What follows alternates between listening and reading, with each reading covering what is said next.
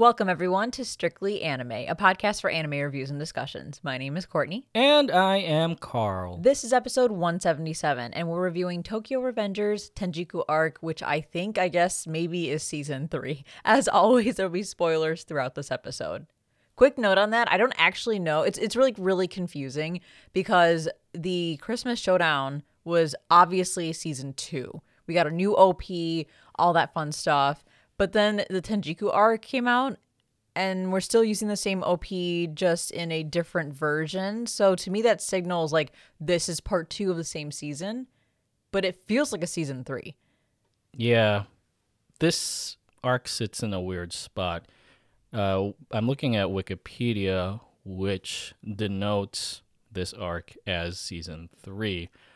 But if I remember correctly, the first season, quote unquote, season 2, which was the Christmas Showdown arc, happened in winter of 2023. And then this arc came out beginning of fall, or not October of 2023, in the midst of the fall season. So, yeah, this just feels like a second core, but yeah, there's a finality to this arc that makes it feel like its own season. Yeah, I'm just we'll go with season 3 for now until we get clarification down the road, like official clarification. And if we fucked up and it's not a season 3, then you'll probably see the title of this episode change to like season 2 part 2 or something. But for now, we're rolling with season 3. So let's we're gonna dive into it, of course, but we do want to acknowledge a fun email that we got related to Tokyo Revengers. Yes, so this is a special shout out to our listener Lexi, who had emailed us very positive feedback about our season 2 review way back in the day. I think the most interesting part of this email is that Lexi mentions season 3, despite the lack of social hype and coverage, will be the best arc of this series. And I think we can pretty much confirm that.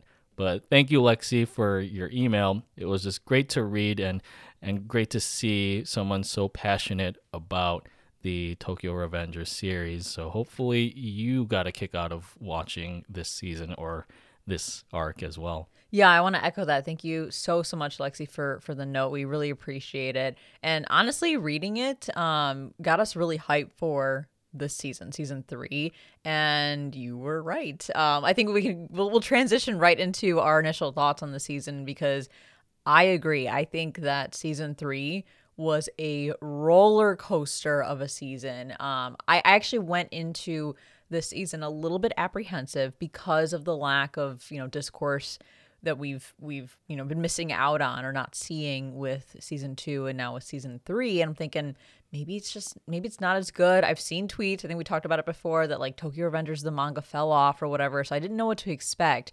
So again, I was apprehensive, thinking like, okay, like maybe I'll enjoy it, but it's probably not going to be as good as season 1.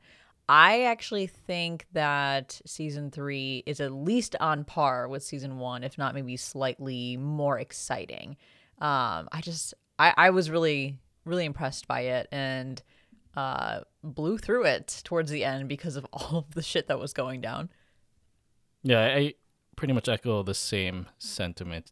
It's just really odd that season 2 and now this season 3 of Tokyo Revengers flew under the radar, because I actually enjoyed both of these seasons more than the first season. And it's just amazing to see what an intense street gang drama this little show has become, almost like the anime version of The Outsiders.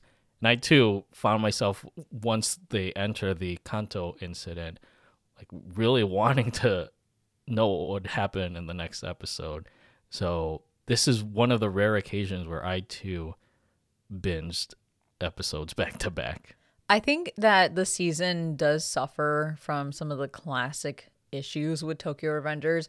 First and foremost, I've said it before, I'll say it again. They're asking me to do what feels like the impossible with the level of suspension of my disbelief that I have to go through to feel convinced or not feel ripped out of this immersion when it comes to these children having these gangs and like fucking shit up and fucking each other up. And I mean, for God's sake, Kisaki's got a gun at the end of this season. I'm like, where the fuck did this kid get a gun? Take the kid's gun away. What is happening? And then you have it's crazy. one character who sounds like Jotaro. I know. Oh my God. And like they show them in juvie and stuff. And I'm like, just age them up. Just age them up to where like maybe they're starting off in high school and then they leave high school and the gang shit continues. Like I still just don't understand why the creator decided to make them junior high and some high school students. It just seems so ridiculous to me. And again, like that's been my struggle with Tokyo Revengers from day one. Does it like prevent me from enjoying the show? Absolutely not. But there's just some moments where I like watch these things happen on screen and I cannot stop thinking like, yeah, that's cool and all, but this shit would never happen with junior high kids. Well, at the very least, these aren't the live action renditions of the story, because those really force you to suspend your disbelief with seeing how old the actors are. Those were hot garbage, and I was so drunk through them that I fell asleep. Well, yeah, it was just the one movie, the first one that we watched. There's okay, actually, see, I was too drunk to even remember how far we got. There's a sequel movie that I think is supposed to be based on Bloody Halloween. Oh, okay. That's coming out soon, but I don't know if we'll want to watch those again. Yeah, it's just crazy that these are all like grade school, high school fellows just beating each other up and getting into really dramatic storylines. But I guess ignoring all of that, it's still so engrossing and engaging to watch this story unfold, and especially see Takemichi struggling through this one because he is literally backed up against the corner now. Like he has no out with the connection to the future Naoto no longer being there. Yeah, one of the things that I'm very much appreciating about the Tokyo Revengers story that I didn't see coming were all of these seemingly minor details coming together in the end of the story or towards the end of the story. So one of the examples is Shinichiro. I just figured they needed to give Mikey a sob story backstory. When it comes to his brother, like my brother got killed, or whatever. But then we find out later that there's more to that story, right? That it actually has a larger meaning, and that's with Kazutora, because he's the one that killed Shinichiro. And then that created conflict between him and Mikey. But then we learn that it's actually even bigger than that because Shinichiro is like a key player in a lot of what's happening because his ties to Izana and the relationship that he cultivated and the fact that Shinichiro died then triggered a lot of like trauma for Izana. So I love that it constantly builds and builds and builds on what's going on. Same thing with like Hina, right? There's a lot, like she just seems like the girlfriend, right? Like it's the love interest. He wants, Takemichi wants to save her. But as time goes on, we get these little breadcrumbs about like why she keeps dying and how she factors into this. And we come to find out by the end of the season, which we'll talk more about, she's actually a major, I wouldn't say like major player, but a major motivation for why the story is even happening the way that it is. So props to the creator for making small plot points grow and build throughout the story to the point where everything just connects so well. Yeah, it's Ken Wakui. Who knows if he could be like the next, maybe this is a stretch, the next Hajime Isayama with how much he's built up this world. And yeah, it's just so strange because it's a story about these street hoodlums, but then it becomes so much more dramatic, especially with all of these pieces coming together in the Tenjiku arc. And I know I said this earlier, that it just feels like this season has so much finality to it that it makes you think Takemichi is so close to reaching the end of his journey to finally save Hina from her future demise. But then the story continues. Yeah, it's a weird flex. The cliffhangers that Tokyo Revengers has left us with certain seasons, phenomenal. Like season 1, we're left with Chifuyu getting shot in the face. Like he Yeah. gets killed by Kisaki, and then Kisaki's about to kill Takemichi, and then that's it. We have to wait until the next season, and then we get that resolution. And truthfully, I don't remember what if there was a cliffhanger at the end of season 2. It was right, also right when this season picks up. Kisaki addresses Takemichi and Oh, says right. like the Kanto incident is about to begin. Okay, that one's like less exciting. But Um, there's an implication there about like how much Kisaki knows. right. Yeah, and then this season, another like amazing cliffhanger because Kisaki gets hit by a truck. Like we're gonna talk about Truckhoon for sure. Um, and then we're left with this like uneasy feeling because you think the threat should be gone, but Takemichi feels that something is still looming, and I'm like, oh God, now what, right? Yeah.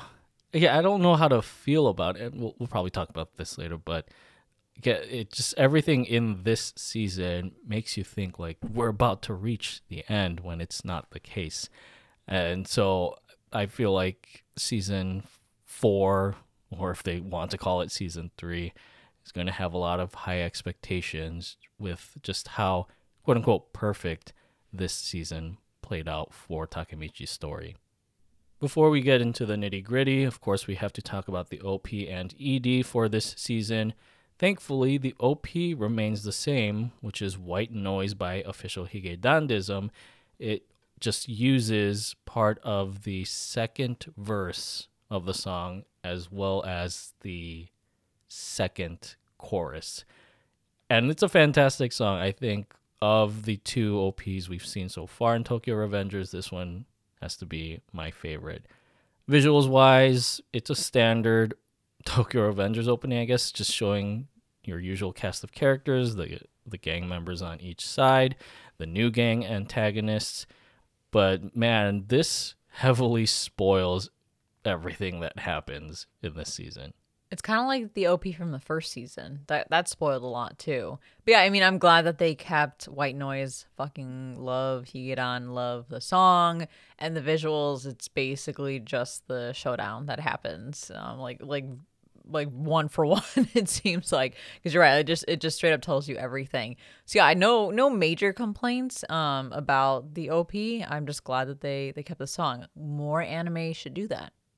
I think the one downside, and this happened with previous seasons, is you can tell there are some censorship efforts when it comes to the manji symbol. That's apparent in the OP, where you see these streaks of light that are covering things like the manji symbol on Mikey's bike.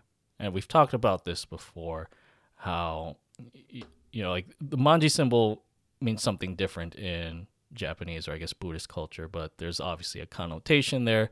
So I guess I understand why this was done, but I just think it, like, why censor art without understanding the context of it? Yeah, it's almost like you're saying that it's wrong.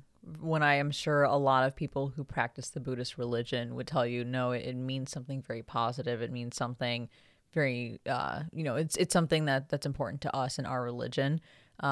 So I've got my own thoughts on it, but we're not the ones making that decision. I just hope that the decision makers have really considered all sides of it and considered kind of what the message they're sending to all viewers. And then we have the ED, which is Say My Name by Hey Smith. This one, it feels like an angsty punk rock music video with the whitewashed backgrounds, film reels, gang member shots. Feels pretty much like a rehash of the visuals that we saw in the opening. Like seeing key plot lines from this arc where Takemichi raises his fist in victory, Kurokawa or Izana versus Mikey, Kisaki versus Takemichi. So, yeah, more of the same visuals wise here. Normally, I wouldn't vibe with a song like this, but this is a fantastic choice for for the ED. I think it closes out every episode so well. it matches the vibe of like what's going on with this insane arc and all the deaths and everything. It just keeps that hype feeling going. And it's not like the song has it's not like erratic, but it has this certain like intensity that it evokes, especially with that very first opening part. Like as soon as the ED starts, like the singer is like hitting those high notes or whatever. It just, I don't know, like it just fits really well, and I wouldn't expect that type of song to be a good match for Tokyo Revengers, but it's kind of like the Fear and Loathing in Las Vegas ED for Hunter x Hunter, the first CD. You Mm-hmm. wouldn't expect it to work, but it like fucking works. I don't know. It's hard for me to describe, but it just feels right. Yeah, now that you mention it, the singer for this band, Hey Smith, kind of sounds like the singer for Fear and Loathing. Yeah. Yeah, this song, it's actually in full English, and it just screams that like 2000s punk rock feel, or something along the lines of a band like The Offspring. Yeah, it's kind of sorry, I'm gonna jump in. It's kind of like that angsty feeling, which is exactly what all of these kids are going through. They're all being really angsty and beating the shit out of each other. Yeah, I forget like what year, like what decade this all happens. I'm pretty sure it's like the 2000s. So kind of fits within that era where Takemichi is currently meddling.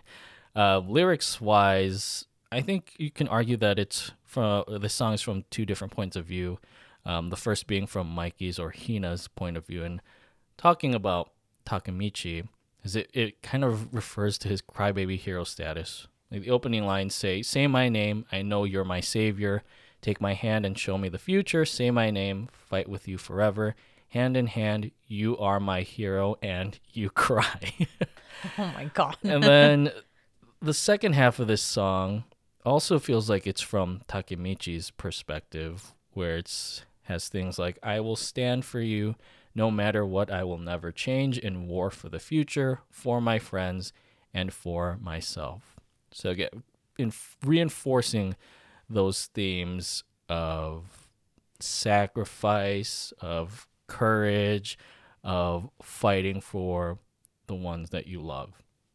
All right, Strictly fam, we can't waste any more time, so let's go ahead and dive into our synopsis and discussion for Tokyo Revengers Tenjiku Arc, the 2023 anime adaptation of a manga series written and illustrated by Ken Wakui. Produced by Leiden Films and directed by Koichi Hatsumi, the Tenjiku arc sees time-traveling Tokyo Manji Division Captain Takemichi as he navigates a perilous showdown between Toman and rising street gang Tenjiku in a bid to stop Kisaki's future devastation once and for all. In Episode 1, The Longest Day, Yokohama is becoming Lokohama as Takemichi and co. are saved from Tenjiku turmoil by Toman's muses of comedy and tragedy. With Chief Huyu tagging along, the group locate Tenjiku's hideout where Takemichi runs into childhood friend Cockchoke, who warns Toman to scramble because they've got an Eggs Benedict Arnold. Oh boy. So this first episode, animation looks solid this time around, although it does waver throughout the season. And I know animation's been kind of like an uncertain thing with Tokyo Revengers. But damn, they packed a lot of stuff into this first episode. I'm like, The Longest Day, this feels more like the longest episode. And it's that classic Tokyo Revengers situation of introducing a shitload of new characters for us to just feel overwhelmed and confused by. Granted, that does kind of filter out a little bit by the end of the season. But like, oh my God, it always gives me like anxiety. I'm like, okay, I gotta remember all these characters and figure out why they are here and what important role that they play, if they even have any of those to look forward to. So yeah, that's always a tough one for me. Yeah, last season we only had like Taiju, Hakai, and Yuzuha, I think their sister. It was awesome. Yeah, And a manageable amount of new characters. yeah. Now you've got Kurosawa, you've got Mochi, you've got the Haitani brothers. Like all these all these like antagonists who later on like a bunch of them just get decked really quickly. that you Yeah, I don't know. Like it's like so many characters that you don't need, and then we got like a bunch of backstory, which we'll talk about. But I'm like, I guess, I guess we can have them, but we don't need them. It's kind of like what we experienced in the first season. There were just so many characters that got introduced, and then like halfway through, more characters got introduced. And I'm like, I get these gangs are big, but I don't need to know about every single character. So yeah, it's a lot sometimes, but on the positive side, the cliffhanger was really interesting for episode 1. The warning about a traitor, the thought that Kisaki might be a time traveler. So it was setting us up for something really, really fascinating for this season. Yeah, and I think that still remains a lingering question of whether or not Kisaki can travel through time. Uh, Takemichi brings up a good point in this episode about how he's like constantly been failing in every instance. So it makes you think if Kisaki has kind of been changing the future before Takemichi can.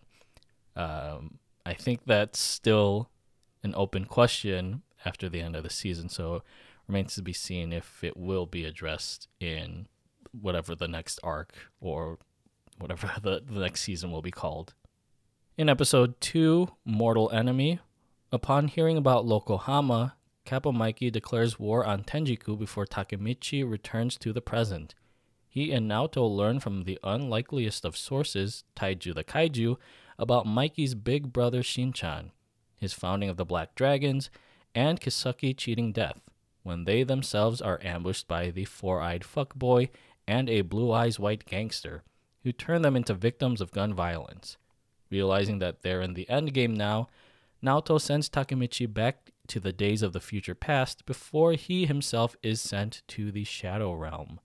I love how Chifuyu is being big brained in this episode because Takemichi's sitting there like, I don't know what to do because we don't know what's going to happen. He's like, bro, just go to the future and find out everything that happens so we can prevent it. I'm like, oh, of course. It's that meme of Drake and whatever the fuck the other guy's name is. I forgot. It's so good. Where they're like dressed as like Apple employees or whatever. Lil Yachty. Yeah, Lil Yachty. And then like Drake is like trying to explain something to Lil Yachty about the computer, and then he is like, oh, of course, oh my god, and it's just such a fucking funny meme. I use that all the time. That's exactly what's happening here with Chifuyu and Takemichi. But yeah, thank God Chifuyu, thought of that because apparently Takemichi isn't big brained enough, even though he's the one that's time traveling all of the time. Kind of weird though that the future Taiju or Shiba Taiju just agrees to tell him and Naoto everything he knows about Black Dragon and about Kurakawa. Yeah, very convenient. I don't know. I think he kind of explained his thought process there, but I don't know. Yeah, it was just like overly convenient. But I was like, what the fuck happened to Hawkeye? When did he die in the future? When did he die at all? I don't. Well, Taiju says here that he holds off. Who's it? Inupi and Koko. So and says to Takemichi and Naoto as they're running out, like to avenge Hakkai's death. Yeah. So, I in this timeline, it might be different. Like where Taiju wasn't the one. Because again, Christmas Showdown was so long ago, I don't remember the exact details, but like Taiju wasn't the one involved in like killing Hakkai or their sister. It's just weird because I feel like Taiju says that to Takemichi and he doesn't even bat an eye. He's like, okay. Like, he just told you Hawkeye dies at some point and you have like no real reaction to it. So I don't know if that's intentional. Like they're just kind of glossing over that and then that'll come up as like a plot point in the next season. Well, but didn't Mikey kill off all of like the top members of Toman? Was it then? Yeah. Maybe, yeah, okay. So that's why Takemichi isn't like two-faced because I guess he knows what's supposed to happen in this timeline. Maybe. Okay, I will have to go back and like jog our memory on that, but I was very confused by that. But then the ending of episode 2 was wild because Naoto and Takemichi both get shot by Kakucho, and I'm like, okay, clearly Takemichi will not be able to go back to the present until he's sure that things have changed for the better. And we were talking about this when we watched the episode. And my understanding is like Naoto is shot and killed. And I'm going to assume Takemichi dies because that's what they're alluding to. Although, we never know for sure unless we see it on screen. And so he's not able to go back to the future. But I was thinking, like, he could technically go back to the future. He would just need to touch or shake hands with young Naoto. But he wouldn't be able to go back to the past because future Naoto would be dead. But then I'm thinking if he can't do that at all, which is confirmed in, like, the next episode maybe, because he touches Naoto's hand and nothing happens, that tells me that Takemichi actually did die in the future because he doesn't have a body to go back to. Does that make sense? Like, where would his conscious go? Right. So then Takemichi needs to change the past so that he never dies in the first place. Yeah, I guess he and Naoto as well. Well, yeah, ideally Naoto, but at the very minimum, he needs to make sure his body is still alive and well, so he has a conscious to go back to, or he has a body for his mind to go back to. Yeah, although when Kakuto shoots both of them, I was thinking, like, you should probably ensure that they're both dead before they each have the opportunity to shake each other's hand. Yeah. Like it's played up to dramatic effect, right? Because this is Takemichi's last chance to change the past. Unless Kakuto intentionally didn't want to kill Takemichi, but shot him just for the optics of it, so that Kisaki wouldn't question anything. Yeah. And if you also notice in that scene, like, I think you briefly see Kisaki turn his head back to see them exchange the handshake. Yeah. So that's another strong implication that he knows about Takemichi's time traveling abilities, or that he might have some of his own. In episode 3, Run Out of Patience, Takemichi realizes that this is really his last game save with Naoto eternally down for the count, and so he can't fuck this up. But does so anyways when he inadvertently tells Love Hina about his time-traveling ability. Somehow this still gives him a boner, so he decides to visit Kappa Mikey and learns about how Blue Eyes White Gangster is actually his half-brother. But before he can investigate further, fellow Toeman member Mucho Lucho kidnaps him for being the suspected Eggs Benedict Arnold that is cracking Tokyo Manji's shell. At first, I was like, Takemichi's dumb as fuck, saying all that stuff out loud. And it was pretty obvious that it was Hina. Like, I know they kept showing just her feet, but I'm like, that's Hina. Come on, I already know where this is going. But even still, if you were to say that to Naoto, the Naoto would be like, yo, what? I die? I'm going to die. I'm going to get shot to death? That's going to be mind-blowing for him to hear. But we come to learn later that it's actually a good thing that Hina learns about it, because then she's able to make some smart moves and get some people motivated. It's just so strange. I know, like, we saw this with Chifuyu, who took Takemichi's word, but seeing all these other characters, like with Hina and later on Draken and Mikey, just taking Takemichi's word about being from the future at almost like face value. But I think it's pretty genuine in Takemichi's actions. Like, what he is doing seems to have this sort of influence from clairvoyance of what happens later on.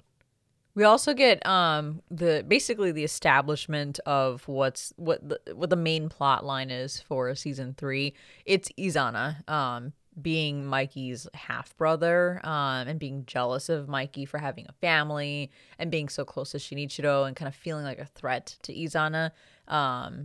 Although we learn later that that's not exactly like the literal case, because they're not related. But at this point in the story, this is establishing what we're working with and why all these things are happening. But I do have a question, a very important question that maybe I overlooked, but I don't think I did. When Takemichi is at his house, and then what the fuck is his name? Mucho's gang rocks up, right? Rocks up? Rolls up to his place, right? I've never heard of that. Okay. What? Rocks up? Yeah. I've heard rolls up. Rocks up. Wait, have you not listened to like all of the Trash Taste episodes? Oh, no. I mean, Connor says rocks up all the time. That's why it's like stuck in my brain now. Maybe it's like a British thing. Probably. He shows up to Takemichi's house, and he's in the car, right? Who the fuck is driving the car? They're in like junior high, maybe high school. Who is driving the car? Is it not his, I'll say accomplice, the Sanzo, the one who's wearing the mask? I mean, maybe, but isn't he also in junior high or high school? Well, they're delinquents. They also ride motorbikes, so you'd figure some of them just know how to drive a car. It just seems weird. Like a motorbike, okay, I guess I get that, but like a car just seems very odd. And I'm like, they don't show the driver. So I'm like, who the fuck is in the driver's seat? Yeah, I assume I think, his name is Sanzo. I don't know who the fuck that guy is. He doesn't talk the whole time. So I'm sure they're just saving him for like something later on. But yeah, more characters that right now don't seem very important. I just like that Mucho is voiced by Daisuke Ono, also known as the voice of Jotaro from JoJo, because you don't really hear him much in previous seasons, but Mucho kind of gets top billing in this season. In episode 4, Come Back to Life, at the expense of one more yoke about eggs, Mucho Lucho unscrambles the truth about him being the real Eggs Benedict Arnold of Toman and is in cahoots with Blue Eyes White Gangster because they were in the same Pokemon Vicious generation. He forces another kidnappee, Coco Loco, to join Tenjiku for his Fortune 500 experience, lest he sell Takemichi and Inupi Poopy, the third kidnappee, on the eternally black market. Inupi Poopy. That's how I remember names. Have you used that one before? No. I think I had something different for Inupi before. See, this is me. I don't care how dumb it is. I think the funniest thing in the world is toilet humor. All you have to do is make a poop joke, and then you've got me. Oh, you know what? I called him Inui Gooey before. Okay, I like Inupi Poopy better. Right. Continuing on, Inupi has a therapy session with Takemichi about wanting to be as cool as Shin-chan before declaring that Takemichi is Shin-chan's second coming and crowns him as the biggest, blackest dragon. So Jotaro Mucho was the traitor all along. I can't believe it. Oh my God. Why would you do that, Jotaro? And then Takemichi recruits Inupi Poopy and Coco. So his roster keeps growing. His army keeps growing. But Wait, Takemichi recruits Coco?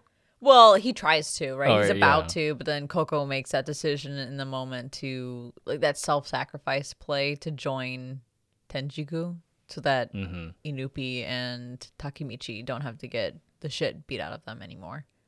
Interesting parallel with the S62 generation, or what they call the Vicious generation, compared to like the founding members of Toman.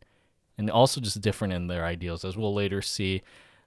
Mucho and Kurokawa's S62 generation were a bunch of like brutal assholes, while Mikey and his gang, they just wanted to be free-spirited and have fun as hoodlums.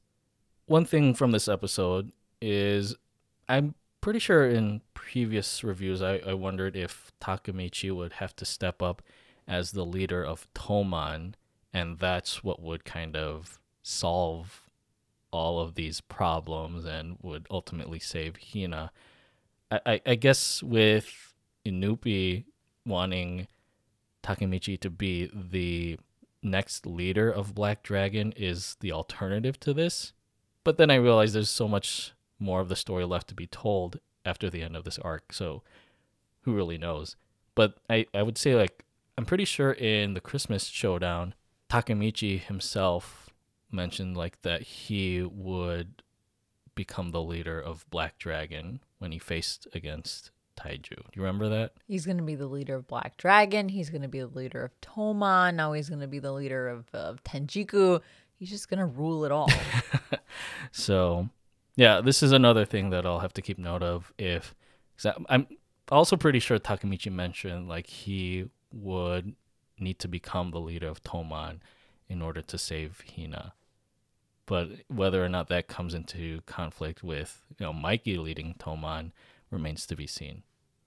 In episode 5, A Bad Hunch, we get way too much backstory on Kappa Mikey's sister Emma, which is always a good sign. After Toman's top dog sets a date for Yokohama Part 222, Takemichi accompanies the siblings to pay their respects at Shin-chan's grave.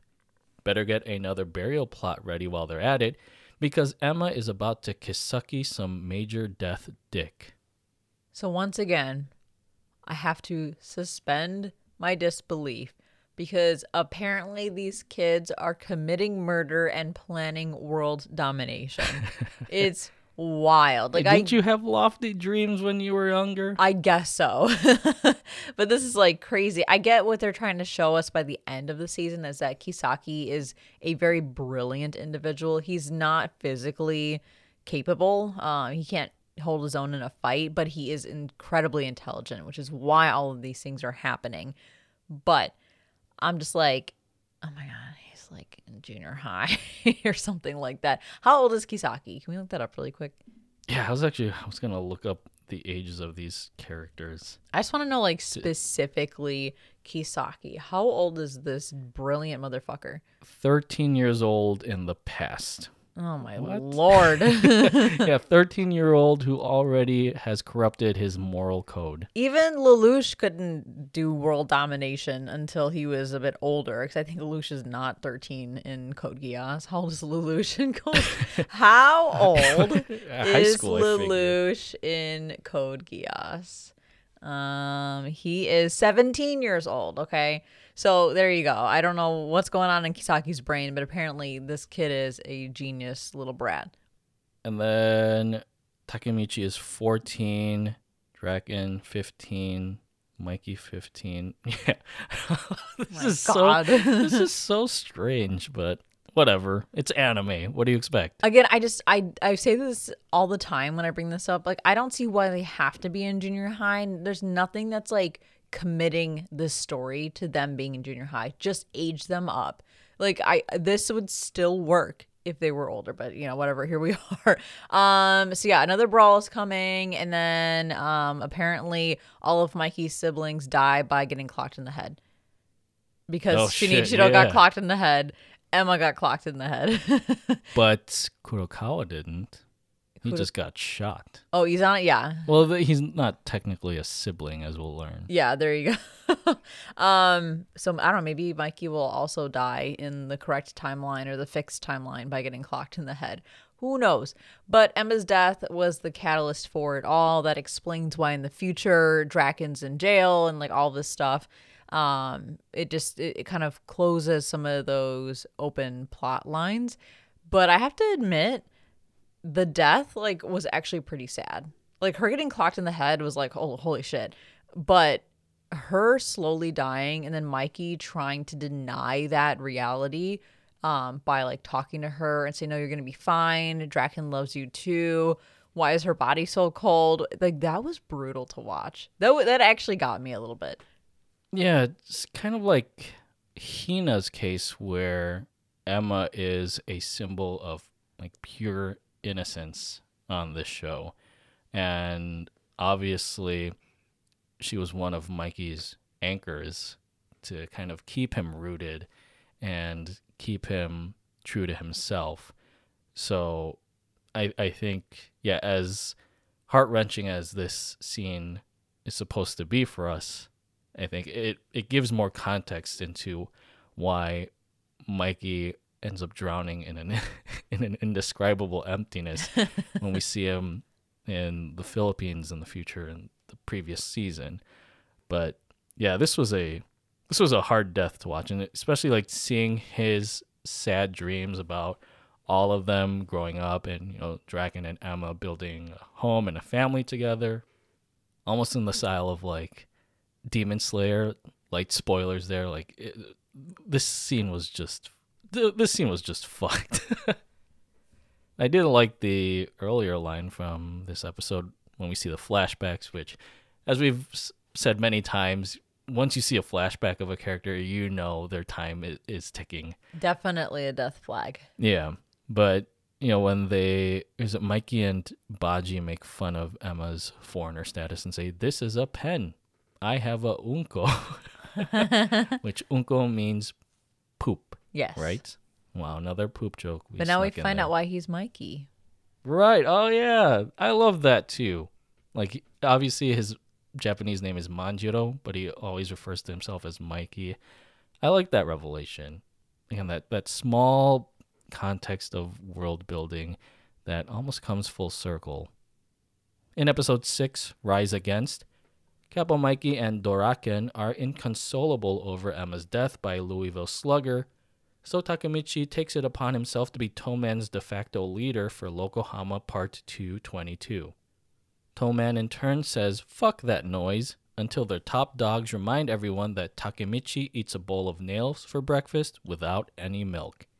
And so the hoodlums head in harmony to the harbor where a herd of hooligans in hell-colored hides hold their heads high in haste.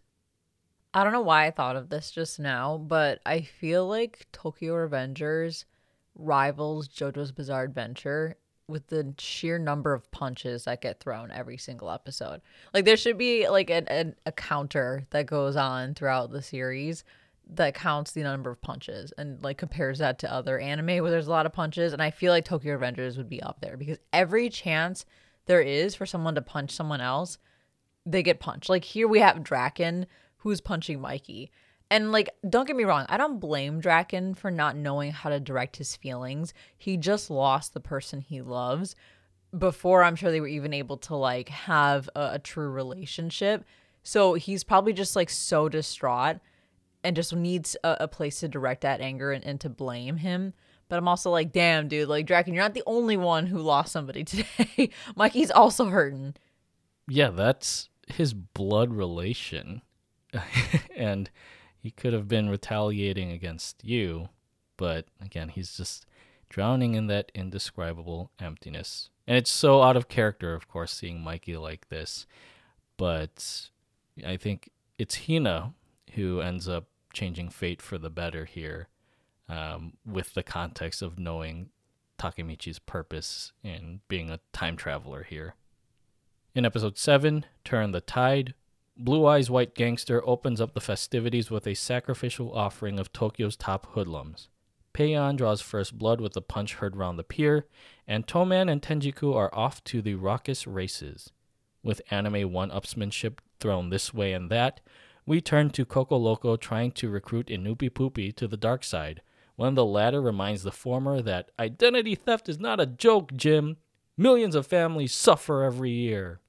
So, mind you, these are notes from when I watched episode 7 and no further. And what I wrote is, I still don't get Kisaki's motivation. For Izana, it's a grudge. But what about Kisaki? I'm still betting he loves Hina and is pissed about Takemichi. So he's like, if I can't have her, no one can.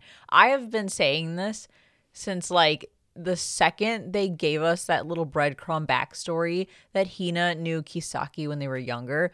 I'm like, I bet that it's a love situation and that he's getting rejected and that's why he's pissed about it. We'll talk about the reveal. We'll talk about it when we get there. But as of episode 7, that's what I was writing. I'm like, I'm still holding true to my theory that it's because he loves Hina and he's pissed that he can't have her. Are you the future Courtney that's come back? I have to the time past? traveled by shaking hands with Rigby, and then I jumped to the past so that I could be right. Also interesting about Kisaki, while we're talking about him, is that he's perched atop a stack of shipping containers as he's overseeing this fight. And it's kind of similar imagery to Kazutora during Bloody Halloween. And Batman. What? Doesn't Batman perch on like, he like fights people in shipping yards and perches on things? I guess, yeah, but he's more discreet about it. Kazutora and Kisaki, more especially, are there just to kind of, or he's there to prove his power grip over everything. Yeah, he's asserting dominance by being literally the highest up. Plus, vertically. he can't punch for shit. Yeah, right, because he'll find out later. In episode 8, I Know in My Head, we are treated to a flashback where we learn that Coco Loco spells love for Inupi Poopy's late sister as Money. Mucho Lucho decides to tag team in against Inupi, so before we are privy to that slaughterfest, we turn to Hawkeye and Angry Bird, who face off against the Hentai Brothers to prove that little brothers really can be the biggest pain. This I have this questions. first scene, yeah. I have so many questions. So yeah, it's Coco and Inupi's backstory. Which I don't think I get like a lot of these backstories we really don't need. Like I don't need this. I don't know how like this one in particular contributes to the larger plot line. But we do see Coco kiss Inupi. Why? Yeah, I thought at first like he was in love with him. That's like the vibes I was getting because they kind of seem like very close, like very like intimately close. Not like sexually or anything, but like they just seem like much closer than any other friendship on the show. Yeah, but I think here it's because he wanted to see if it was similar to like how he kissed his older sister, Inupi's older sister, Akane. Yes, because they look very similar, and then like right after he kisses him, he starts crying, saying like Akane's name or whatever. So yeah, I think it was just like trying to fill a void because right before this, Inupi was like, "I'm not Akane, I'm Seishu." And when he said that at the end of the previous episode, I'm like, "What the fuck are you talking about?" I thought they were like these deities that he was referring to. I know. I was like, "What are you talking about?" But then also, why was Inupi wearing heels? Has he done that before? He has. I thought so. Okay. Because I think we brought this up in the season 2 review. So the understanding here is that Inupi does this because Akane, I believe, wore high heels, and he aspired to be like his sister in terms of like her sort of compassionate personality. And I think him embodying that by wearing heels would kind of make him feel like he was, I guess, almost like he was in her shoes. Okay, I Although guess literally, I guess here. I guess that last part helped me understand it because before you said that, I was like, he could just embody her morals and her values versus like wearing high heels or like wearing a certain piece of clothing. But I guess that kind of like that physical and mental commitment. I guess that makes sense. You know what? I take that back. Uh-oh. Because this is, I don't know if this is spoilers, but looking at the Tokyo Revengers wiki. Wait, is it spoilers? It just says it talks about Inupi's relationship with Shinichiro. Shinichiro. And we got a little bit of that in the season. It's more of looking up to Shinichiro and wanting to be like him. He started wearing high heels. I don't get it. Like physically be like the same height? I guess so. Okay, maybe we'll find out more later, but yeah, I don't know. Maybe we forgot. Maybe they told us and we forgot, but yeah. I mean, there's nothing wrong with him wearing heels. I just figure like they make it obvious when this flashback happens because they show the heels first before they even show his face. So I'm like, if we're making it very if we're showing it very obviously, I feel like they're trying to send a message or like try to, make you interested in why this is happening. So I am interested. I'm like, why is he wearing the heels? What drives that choice? But yeah, so there's this whole like backstory thing is like very, very interesting opening to it. And then it turns into this very sad story as all of these backstories are. That's why they're all delinquents, right? Like they've gone through shit, they've seen shit. So yeah, we just learned that Coco is having a hard time coming to terms with the fact that the person he loves is gone and has been gone for many years. Sorry, I kind of went into a rabbit hole of like these high heels. I'm still stuck on these high heels because I'm reading that it was part of like the mangaka's Ken Wakoi's real life experience with biker gangs in Japan back in the day. Apparently, this might have been something that like they wore heels as part of the culture, but I can't confirm that. Again, I'm just reading this off of Reddit. But yeah, all that aside, someone will have to provide more context for why Inupi exactly wears high heels and all that stuff about the boso zoku, I think is what they're called, like the I'm assuming that's the biker gangs. But yeah, Coco's fascination with money is all explained with Akane's death.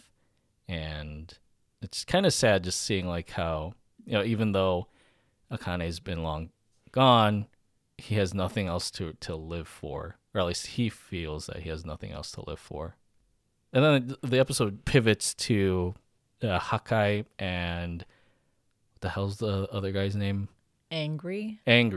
Yeah. I just love there's like a really quick comic relief moment amidst all of the brutal drama that's going on and the brutal violence that's happening. Just seeing their lack of synergy in their fight against the Haitani brothers. I think we just needed that even for just a fleeting moment. In episode 9, The Blue Ogre, turns out Takemichi isn't the only crybaby on the show, as Angry Bird trades his tears for his opponent's fears, until Cockchoke Anime one-ups him with his Lightning McQueen speed. Takemichi steps in against his childhood friend and makes a point once again that becoming a human punching bag is the best way to solve things, until Kisaki brings a gun to literally shoot that shit down. So Angry and what is it, Smiley? Smiley. Their backstory is based on the Japanese tale of the Red Ogre and the Blue Ogre, which we see from time to time in anime. There's a lot of other character storylines where they're paired up with somebody else, and like one of them's the Red Ogre and one of them's the Blue Ogre, or their experiences mirror those experiences of the ogres in the story. So that's pretty much what this is.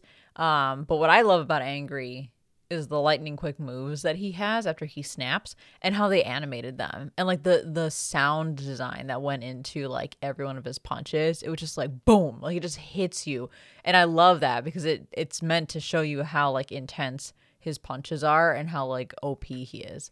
Yeah, it felt like Angry was a bit of a Deus Ex Machina. Yeah. In how easy he was able to take down all of these high-ranking members of Tenjiku. But yeah, it was pretty badass seeing all of this. To kind of expand on that further, by this point in the season, I was just like, I don't get the power scaling here. Like basically what's happening is every next opponent is stronger than the last. So everyone is just constantly one-upping each other, and it's kind of getting exhausting because there's the same reaction for every new powerful enemy.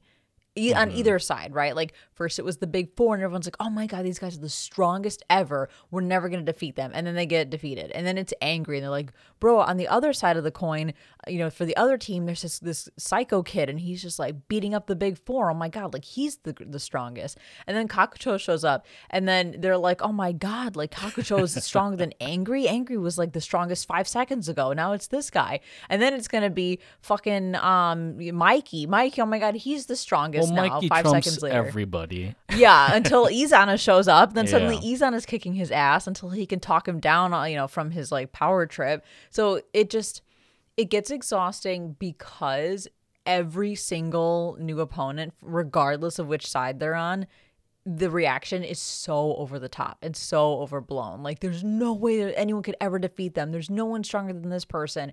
And then 2 seconds later, someone who is stronger beats the shit out of them, usually with just like one punch. And it's very repetitive. It's very formulaic.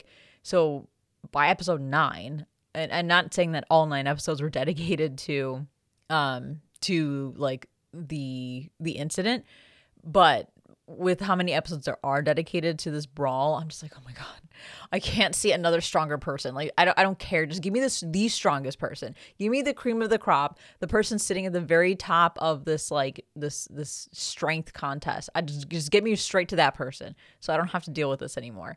So that was kind of annoying by episode 9. Well, on the flip side, you have Takemichi, like I said in the synopsis, being a human punching bag again, and thinking that's the way that this is all going to be resolved. Pretty sure this happened in season 2, and probably a lot of instances in season 1 as well. He's basically pulling a Gon Freaks from the Hunter exam arc. When Gon like refuses Yeah. to give up. I mean, yeah, that's Takemichi's shtick, right? Is Yeah. that he never gives up, but it's always just resorted to him standing there and taking the punches. Which, in another sense, it this also becomes pretty repetitive. Like I know Takemichi's always about trying to change the future, but it feels like changing the future always defaults to him having to get his body bruised up. Just being stubborn as fuck. Yeah.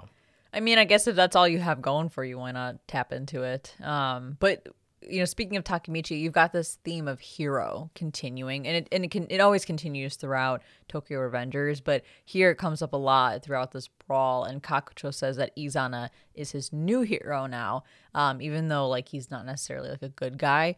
So it kind of I like that because it shows that the concept of hero is relative. It's not as black and white as we think it is. Like a hero is always a good guy, right? Like a hero just has some sort of impact on the person that's quote unquote worshiping that hero or looking up to that hero. And we'll learn later that for Kakucho, it's Izana because despite Izana being a fucking psycho, Izana gave him purpose when he lacked purpose. But then also, why the fuck does Kisaki have a gun? Why he's 13 years old. Where did he get a gun? Why does he have a gun? Take the gun away from Kisaki. What is happening? Like that was just wild when he pulled out a gun because I like could totally see that happening, but also was like, nah, they wouldn't do that. But then they went and did it. Yeah, plus isn't it hard to get a gun in Japan? Yes. Oh. I'm just like what the fuck? Well, I guess he just pulls out a gun. like Kisaki has studied enough of the criminal underworld in Japan to know how to get a gun.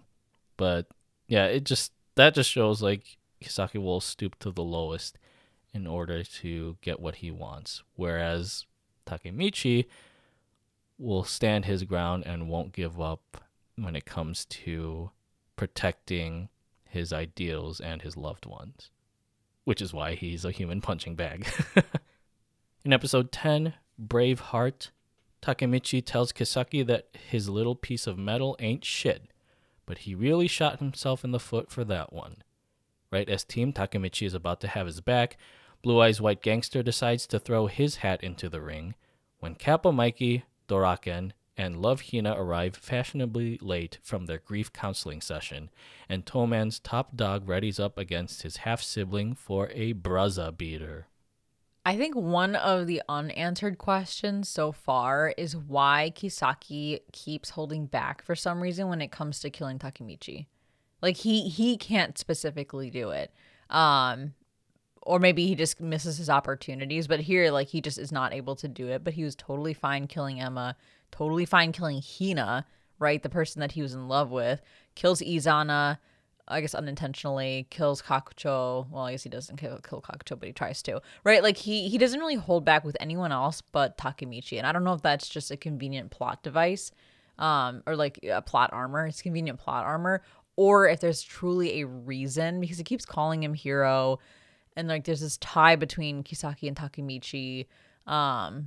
You know what I mean? Like I'm curious to know more about that. Why is it Takemichi is the one that Kisaki just cannot seem to kill? I think the hero thing might explain it as we get context for that later. But it makes me also think if Kisaki can also travel through time like Takemichi can, if he knows that killing Takemichi here is going to mess up the future timeline and not be in Kisaki's favor. You know what I mean? Yeah. Yeah. Yeah, I guess we'll have to wait and see if there is an answer to this in the next arc. Well, you've also got like Takemichi trying to freak Kisaki out by dropping hints about like the time traveling. And I know that at the end of this season, Kisaki says to Takemichi, no, I can't time travel. But I'm wondering if that's like one of two scenarios. One, Kisaki's just lying in that moment to benefit himself or to protect himself. Or two, actually, three scenarios. Two, he actually can't time travel, so he has no idea what the fuck Takemichi's talking about. Or three, he can time travel, but in that moment, he was just past Kisaki, not future Kisaki. So past Kisaki's talking, thinking like, no, I can't time travel. Because we always hear from Hina that every time Takemichi time travels back to the future, his past self acts totally different. Acts immature, doesn't act like what we're Oh, seeing right. for future Takemichi. Like it's like a light switch. Yeah, a switch flips and it's like a different personality for Takemichi. So I'm wondering, like, it could be one of those three scenarios. Like, again, it's either Kisaki actually can't time travel and he's like, I can't. I don't know what the fuck you're talking about. He can time travel and he's straight up lying about it. Or he can time travel, but in that moment, he's past Kisaki, not future Kisaki. So he's like, no, I can't, because he doesn't realize that he can. So we'll see. Or maybe we won't because he's dead. But yeah, I thought about that in this moment because Takemichi was trying to like feel out Kisaki by saying all of these little time travel hints. Then we get another instance of the Takemichi beatdown because Kurokawa steps in and says, "My turn," basically. And it just makes me think: is this all the series has when it comes to Takemichi trying to solve problems? And I also like how as he's getting beat up by Kurokawa, you have like these Dragon Ball Z reaction faces from all the From minor characters. every Yeah. fucking And they're just character, like, oh. every time. And that just tells you there's too many characters. Like, just pick a couple of them. You don't need to have a reaction face for every fucking character. I'm like, oh my God, this is overload. But then we got Hina, really quick. We got to talk about this. Hina told Mikey and Dragon, and honestly, this is why she's the best. She knows how to make critical choices at critical moments that help Takemichi and the greater cause. And like, it is weird that they believed her so easily, unless they were like that desperate to save Emma. But there was that one time, I think in season 1, when they were at the hospital, when Mikey asked Takemichi why he seems to know so much and why something seems off about him. And Takemichi was like, oh, it's no reason. And Mikey was kind of like, seems sus. But then he kind of let it go. I feel like Yeah, maybe Mikey had an inkling all along, or maybe I think I threw out the idea out that maybe even Mikey could time travel, or maybe I didn't. I can't remember. But probably. yeah, maybe Mikey's also a time You'll traveler. have to travel to your past self to remember that. Yeah. So yeah, there's some, I guess, open things there too. But yeah, Hina is the best.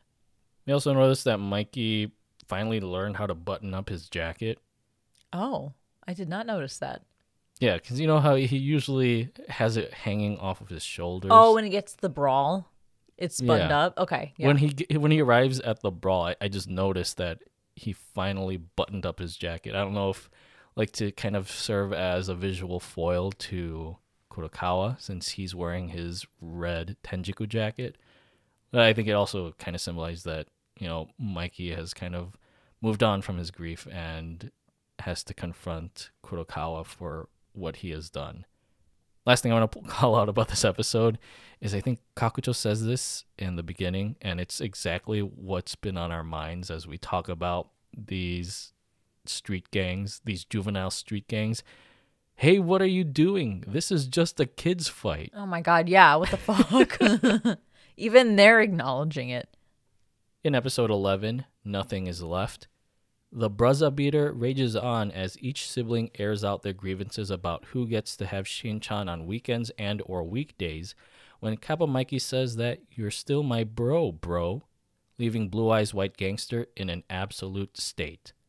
He resorts to bringing a gun to a fist fight when Cockchoke cock-blocks him, and Kisaki cock-glocks him. So Mikey talks down Izana enough to make him waver by like questioning why he had to kill Emma and why he couldn't just open up his heart to her and Mikey because they would have accepted him as family. And he ultimately says that he wants to save Izana, but Izana is just so bitter because of the way the world has treated him that he just can't even accept that as a potential option or an option he missed out on. So this kid is like just he's hurting real bad. And I think this kind of sticks to Mikey's ideals when it comes to Toman, where it's just a gang of hoodlums who come from different walks of life, different backstories, and they can just be themselves. And I think Mikey was willing to do the same with Kurokawa, but like you said, because of Kurokawa's trauma about his mother leaving and then learning about he's not the only one that can have Shinichiro. It's that selfishness that causes Kurokawa to not accept these ideals and become the person that he has been in this moment. And I know there's a bunch of shit that goes down in this episode, but the entire time I'm just screaming in my head, someone take the damn gun away from Kisaki. I'm like, why is no one trying to get this gun? But here we are. He has the gun. He fires away. And then, then we get the result in the next episode. In episode 12, Paradise Lost, Kisaki tries to administer one more coup de grace at Cockchoke until Blue Eyes White Gangster dramatically cock-glock blocks him. In his final breaths, he admits to Kappa Mikey that he's just some nobody from the Philippines, but officially comes Cockchoke's blood brother when their sanguine streams touch. Kisaki is finally brought forth to account for his crimes against humanity when Hanma comes to his loony lover's rescue. Takemichi and Doraken give chase, where the crybaby hero finally faces his four-eyed foe to unleash a hellstorm of past, present, and future emotional baggage. I know, Kisaki's very complex and we learn a lot more about his motives, but I've always found him to be a great villain because up until these last few episodes, we know so little about him and those motives, yet he's such a powerful influence. He's able to manipulate everybody. And again, even though we do eventually find out, by this point, we're almost to the end of the season and we still don't know his true motive or why he calls Takemichi his hero or if he can time travel. Yet he has done all of this shit and we know he is, at least mentally, he is a very formidable foe. So I still think that Kisaki's a really interesting villain because I'm like, this kid is wild. Yeah, and he always riles up this emotion in me of this bitch needs to fucking die already. And I was so ready for it at the end of this episode once everyone has witnessed the crime that Kisaki has done. But then Hanma comes in, and I always wonder, why is Hanma still here? Yeah, I think he just likes fucking shit up. I think he likes just being the devil on your shoulder kind of thing. He enjoys watching things divulge into madness. Yeah. And yeah, I get he was the convenient way for Kisaki to escape this moment. But man, I don't know. I also hate Hanma.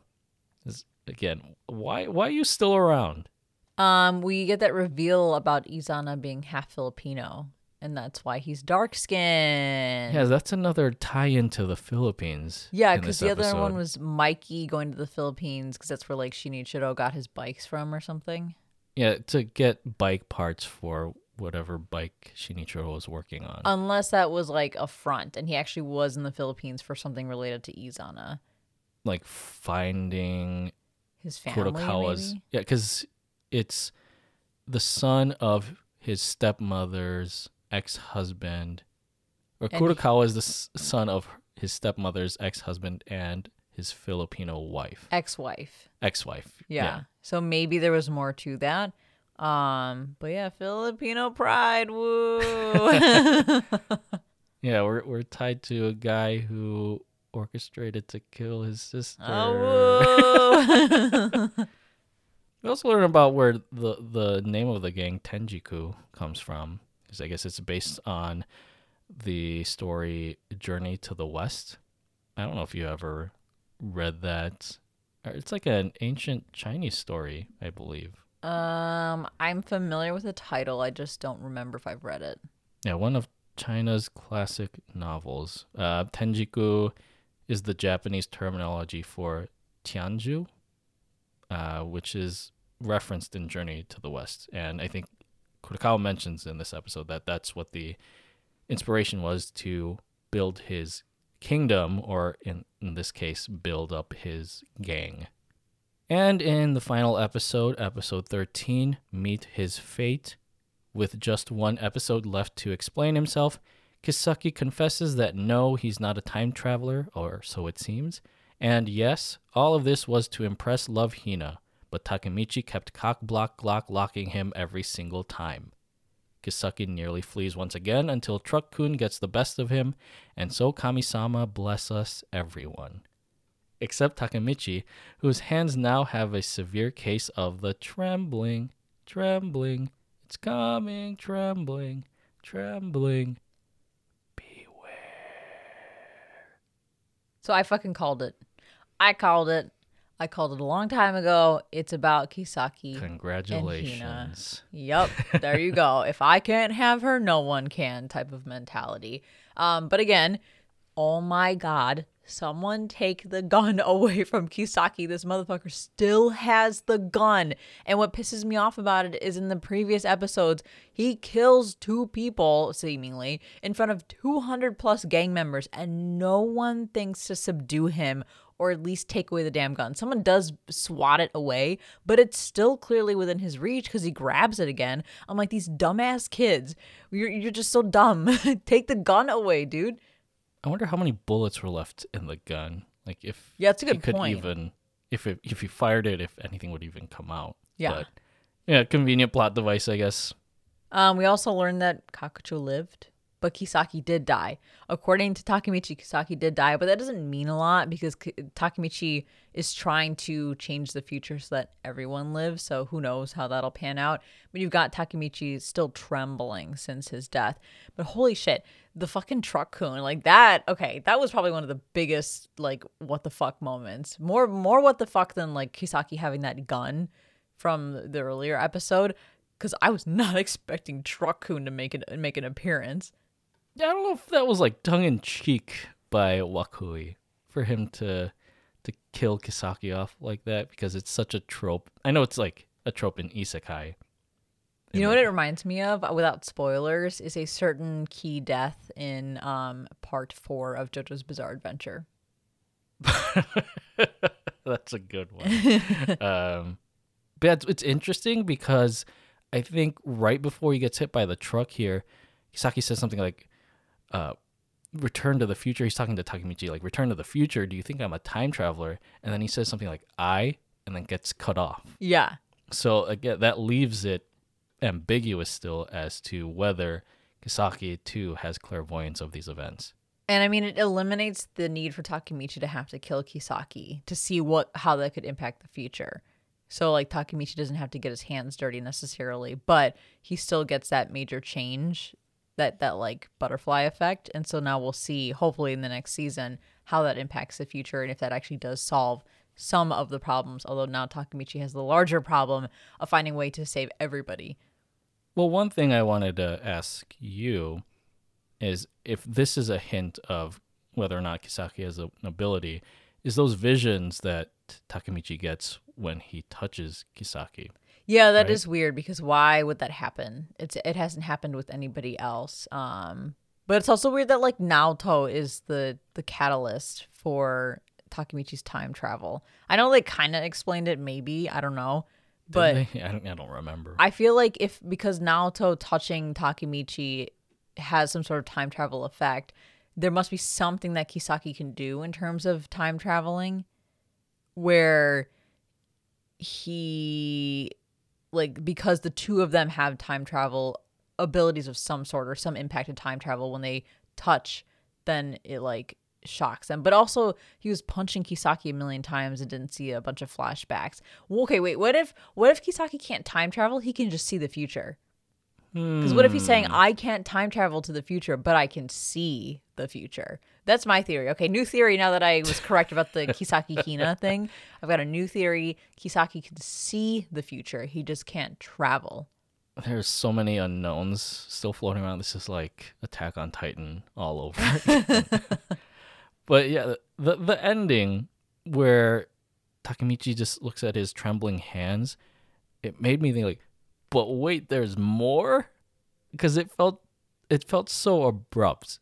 And again, I don't know if you had the same feelings where I just felt like everything here ended on a perfect note. And this is probably where the series could have ended, and I would have been fine with that. But I guess the perfection of this can also come off as a little bit uneasy. Like everything was so clean for Takemichi to bring this to an end that it makes you wonder, is everything ending cleanly or is there more to it? But I think the ending was just so abrupt that it took me a while to process it before like I could somewhat accept it. Yeah, I kind of, this may sound weird, but I kind of like that there's a little bit more because I feel like that would have been a really rushed ending, like super rushed. I feel like there's a little bit more to the story. Is it enough to fill a whole season? I don't know. Maybe half a season, but I guess we'll see how it plays out. I just don't want filler. Yeah, and yeah, I think back to the manga readers who were saying Tokyo Revengers has fallen off. But, it could be a case like with Attack on Titan where manga readers were kind of saying the same thing about that show's ending or that series is ending, but then the anime adaptation kind of fixes it and cleans it up in a way. So hopefully that's the same case with Tokyo Revengers, but that remains to be seen. Really quick, I know that earlier I said that we still don't know why Takemichi is Kisaki's hero. Yes, we do. I realized that was dumb because they explain it in the end here. All right, he wanted to be like Takemichi. Yeah, he wanted to be like Takemichi so that he could win Hina's heart or win her affection. Again, showing that the idea of a hero is relative to the person who, I guess, is like filling that role, not filling that role, but like, identifying somebody as their hero. Because for Kisaki, it's not about somebody who like did anything for them. It's just he's aspiring to be like this person, to have what they have, versus Kakucho, where again, like, Izana gave him purpose, and that's why he's a hero, because he saved him from offing himself with, like, per his backstory. So I like that the idea of a hero is not black and white. It looks different for everybody, and their definition of a hero can be very, very different. And that brings us to our final thoughts for Tokyo Revengers Season 3 Tenjiku Arc. So how many Revengers Endgames out of 10 would you give this season? I would give it an 8.5 out of 10. I did not think I'd like this beyond, or feel like it was going to be beyond a 7.5 or 8 out of 10. But after watching the whole thing, I'm like, yeah, this is solidly an 8.5 out of 10.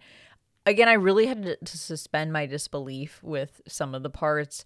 But besides that, the plot twists and the reveals and the cliffhangers were all great. There was not a single part of the story, like one of those elements, that made me feel like, ooh, this is reaching, or ooh, this is trying too hard, or ooh, that one didn't hit quite right. I thought all of them, again, plot twist reveals and cliffhangers, were all fantastic. And they kept me really invested in the show throughout the season. They kept me really wanting more, and we're left with plenty of answers to our questions where we feel satisfied by the end of the season, but still a lot of open questions to be answered that keep that motivation and keep that intrigue for what's to come with whatever next season and we're going to get and beyond. And as I mentioned earlier, I really appreciate and am pleasantly surprised by a lot of these different threads in the story coming together, things that seemed completely unrelated or completely unimportant, showing their importance later on, and then all coming together in a pretty cohesive way.